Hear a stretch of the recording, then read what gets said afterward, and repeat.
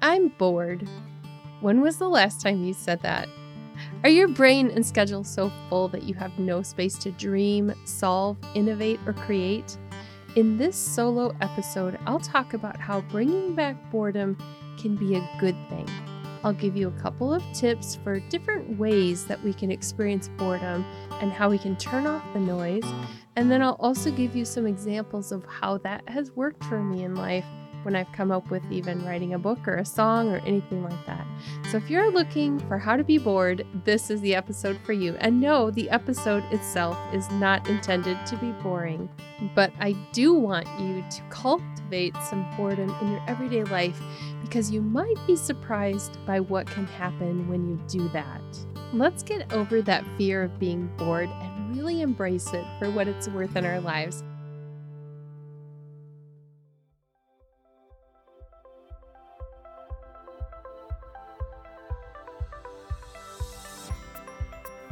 You're listening to Life Repurposed, where you'll find practical biblical wisdom for everyday living, creative inspiration, and helpful resources.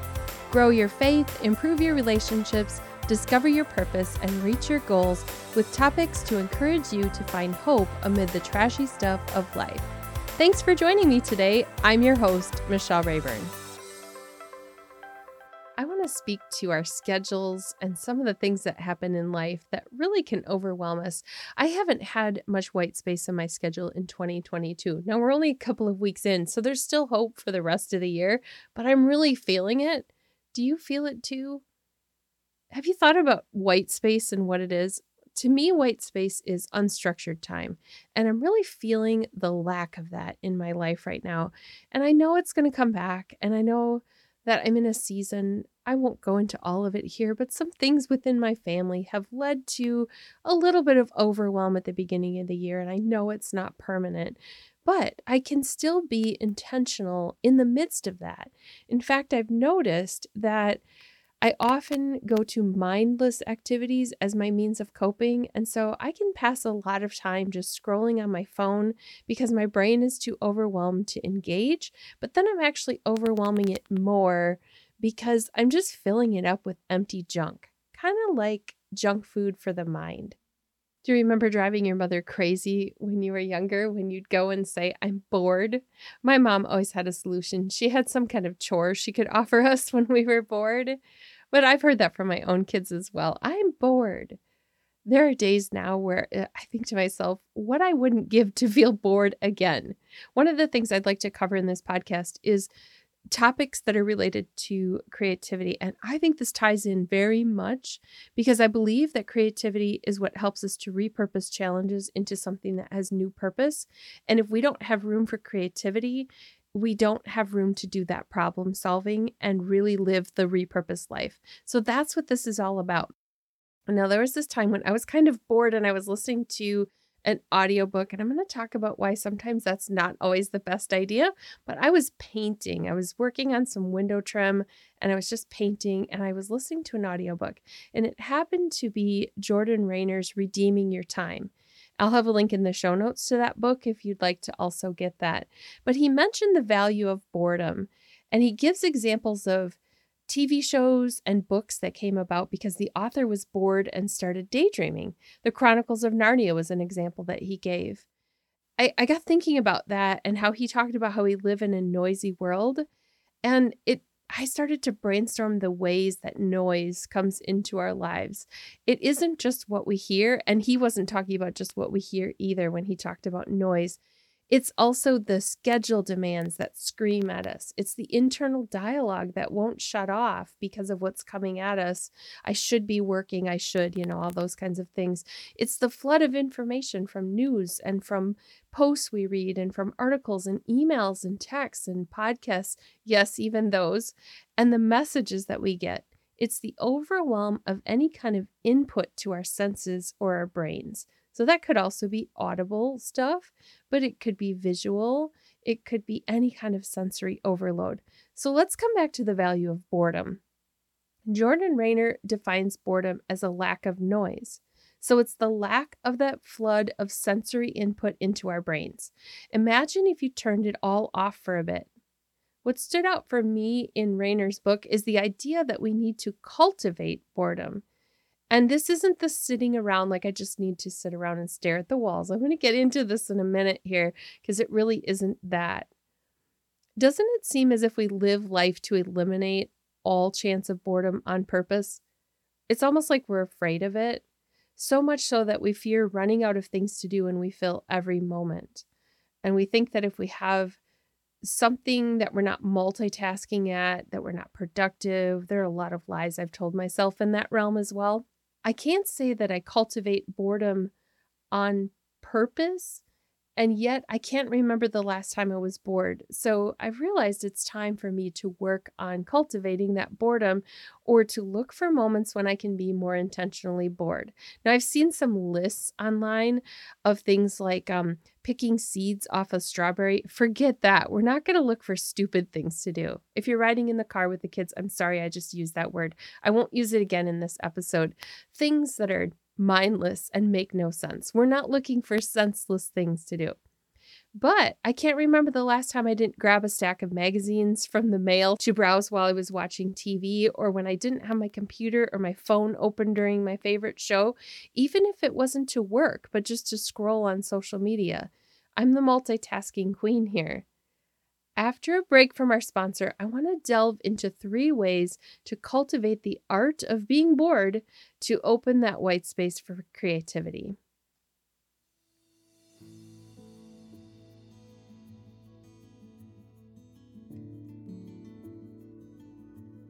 We'll be right back after a word from our sponsor, God's Grin Gal.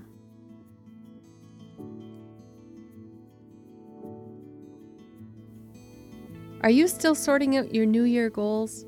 Or maybe you had good intentions, but have already gotten off track.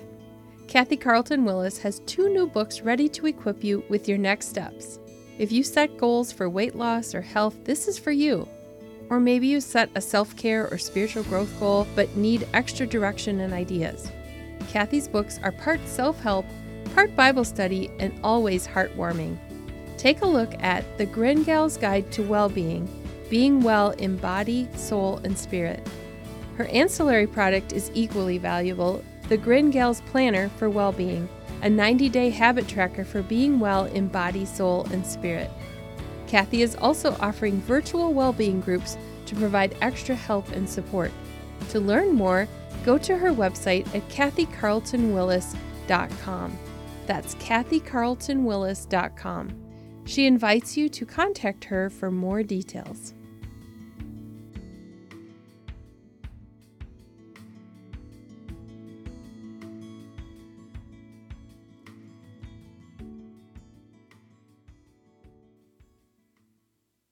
Let's get practical here. I've come up with 3 kinds of boredom that we often try to avoid. After I list those and I talk a little here, I'll give you some examples of how boredom has worked for me in the past. These do not involve, as I said, sitting around and staring at the walls at all. It is not sitting in silence necessarily. It's also not doing nothing, okay? So some of them might, but let's look for some examples here of how boredom comes into play in our everyday lives if we let it. Okay, first, active boredom. Being bored doesn't have to mean sitting around with nothing to do. It can mean turning off the noise to make room for our thoughts. I'm going to give you some examples here of activities that might be boring, but could also be thought-provoking if we don't have some other stimulation at the same time. These are the kinds of activities where you might be tempted to turn on a podcast or an audiobook or listen to music, or maybe have the TV going in the background or something like that. It's when you'd have the radio blaring and you'd be singing along. It's the kind of time where you might call a friend to use that time productively so that you're multitasking. It might be anything that you're doing where you would have an activity combined with some sort of mental or auditory stimulation. So let's think about what might happen when you do them bored, because that's when you remove that input. Here's an example: mowing the lawn. You go back and forth in rows or circles alone with your thoughts. I used to talk to myself a lot in the pre-headphones days when I would mow the lawn as a kid on the riding lawnmower and just go back and forth, or doing the push mower. And I didn't have anything playing in some headphones. It was just me back and forth and really thinking a lot while I did that. We can still do that. You don't have to have music playing in headphones or have anything coming in when you're doing something like mowing the lawn.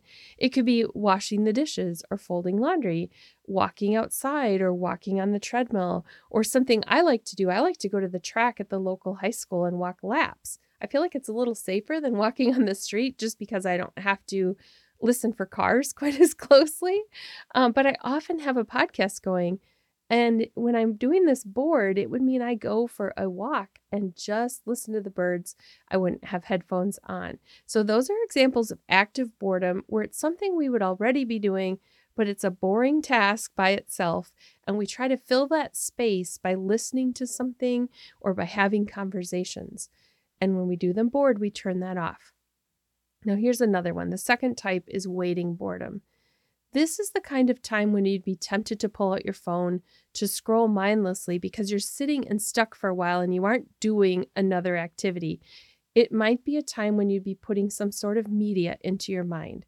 Think of sitting in a waiting room. You're waiting for someone to call on you. You pull out your phone right away. It could be riding in the car when someone else is driving, or it could be you commuting. Of course, you're not going to have your phone out scrolling, I hope, when you're commuting, but you might be listening to something and using your phone that way. It might be when you're sitting on an airplane for a couple of hours and you just have nothing to do there and you're waiting for that plane to land and then you do your next thing. It could be waiting in line at the store for just a few minutes or on hold on the phone. It could be when you're in a Zoom meeting and you don't have your video turned on and you're trying to do something else while the Zoom meeting is happening. Whatever it is, it's a waiting time when you're not really engaged in something else. The last one is intentional boredom.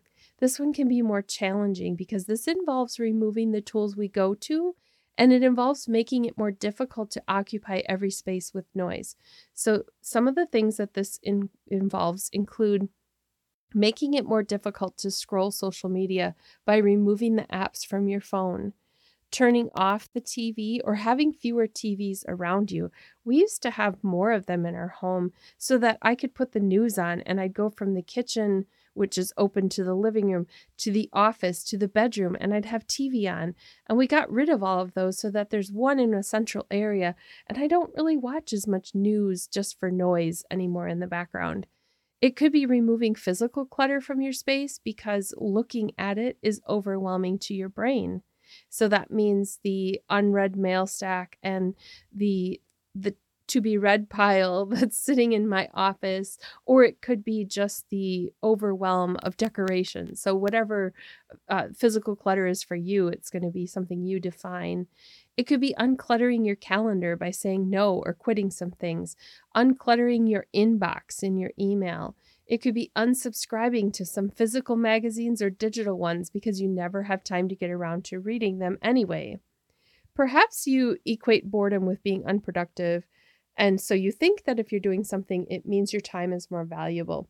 I want to encourage you to break that myth because we can be productive by just letting our thoughts unwind. And so boredom does not mean being unproductive. What if we embrace the value of what comes out of boredom? I once turned off the radio on a long drive home from an event, and that's unusual for me because I usually have radio or an audiobook or something going.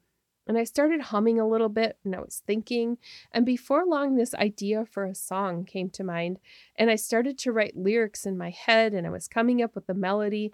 So I had to pull over at multiple rest areas along the route to put my ideas in a notebook. I had no smartphone at that time, so I wasn't able to just dictate a note. And so I would pull over, take a restroom break, jot down all the lyrics that came to me during that time. Then I'd get on the road again for another hour. Again, alone in silence in the car, talking to myself, singing, doing things like that, and then pulling over and taking some more notes.